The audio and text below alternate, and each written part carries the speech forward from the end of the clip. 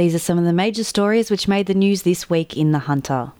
Police appealed for help to find those responsible for deliberately injuring 3 kangaroos at Muswellbrook. Officers were called to Wollombi Park around 8 a.m. on Sunday morning, where a bushwalker found the roos seriously injured in scrubland. Adam Thompson from Police Headquarters said the animals were deliberately targeted. Several retail businesses in Maitland closed their doors due to dwindling sales. Entertainment retailer Senity closed its Maitland and Greenhill stores on Monday, whilst children's stores Blues Child, Harris Scarf and Curious Planet were set to close in the coming weeks. An increase in online sales is said to be having a major impact on traditional retail stores. The Maitland Business Chamber reached out to small business retailers, saying it could assist with obtaining resources and could also help with website development and marketing to increase store traffic. Despite welcome rain across the region over the weekend, Level 2 water restrictions came into force across the Lower Hunter.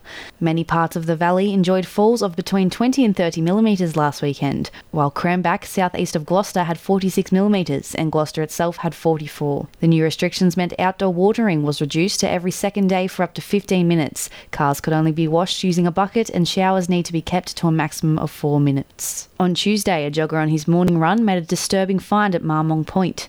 A number of booby traps made out of wine bottle corks with nails pierced through them were found on a bushwalking track hidden under piles of leaves. The man who found them told the Herald it looked to be a calculated and malicious act intended to cause harm. Lake Macquarie Police investigated. A teenager accused of lighting a fire at Fingal Bay during a total fire ban last year pleaded guilty in Raymond Terrace Court. The Telegraph reported Saeed Masori fired up an open flame barbecue at a holiday house in Jellicoe Parade on a day of catastrophic fire conditions on November 12th.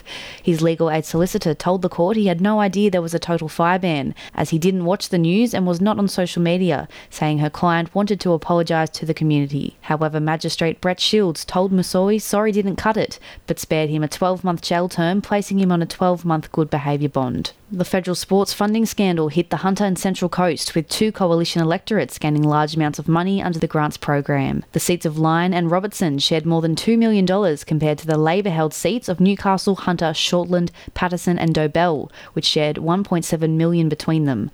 The federal opposition accused the Morrison government of using the sports grants program for pork barrelling in the lead-up to the last election. On Wednesday, a senior officer from the Williamtown RAF base faced Raymond Terrace Court accused of procuring a child for sex.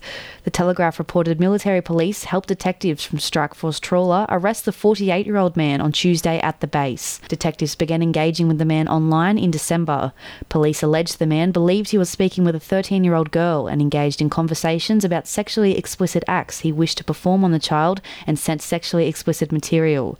Police also searched the man's home at Medowie, where detectives allegedly seized laptops, mobile phones and electronic devices. Vandals struck the Wallsend Cricket Club for the second time in the season. Members found a changing room wall on the number 2 ground had been knocked in on Tuesday and pitch covers were also taken. It comes after vandals caused $6,000 worth of damage before Christmas.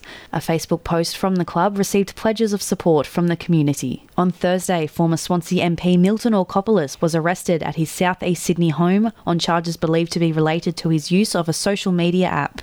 The 62-year-old also faced Waverley Court on Wednesday, where it was alleged he failed to follow parole conditions by opening an Instagram account without first notifying authorities and spoke to a child on the telephone while on a call with one of his adult children. The matter was adjourned until February 5th.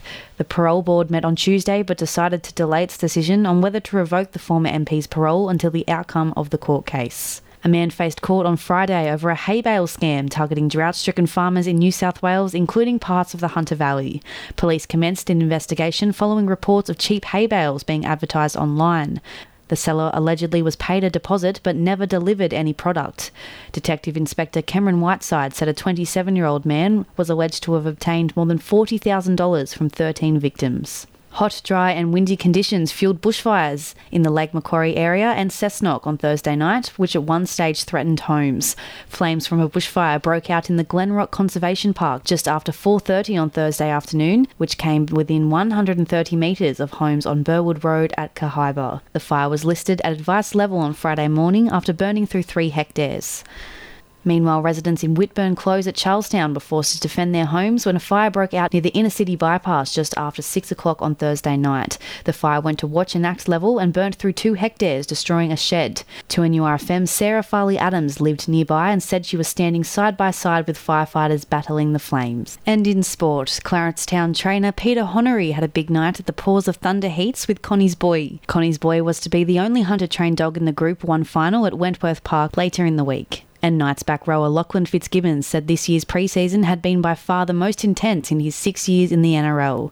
The 26-year-old said new coach Adam O'Brien was instilling the physical and mental toughness needed to be successful this coming season. And Merewether surfer Jackson Baker was advised not to surf again until Saturday's QS event in Morocco after being stung in his left foot by a stingray barb at Nobby's Beach last Friday. He was taken to hospital and treated with painkillers and antibiotics. In the W League, Jets midfielder Libby Copers-Brown watched the clash against Perth Glory from the sidelines. The 22-year-old was suspended after receiving her 4th yellow card during last round's match against Melbourne City. Waratah's captain, Michael Hooper, stepped down but said he still wants to lead the Wallabies under new coach Dave Rennie. The open-side flanker said it was a tough decision, but doing both roles was taxing. Utility back Kurtley Beale was made the Tars' new vice-captain, replacing Bernard Foley. Former Hunter Juniors basketballer Ben Simmons formally announced his commitment to the Australian Boomers for their 2020 Tokyo Olympic campaign at the end of the current NBA season. In the W League, the Newcastle Jets risked finishing the season at the bottom of the ladder after a 4-2 defeat against Perth Glory put a stop on their finals dreams. The loss pushed Perth above them in the 7th place, leaving the Jets 1 point in front of the last-placed Adelaide United. The team was 10 points away from a Final Four finish with only 3 matches remaining.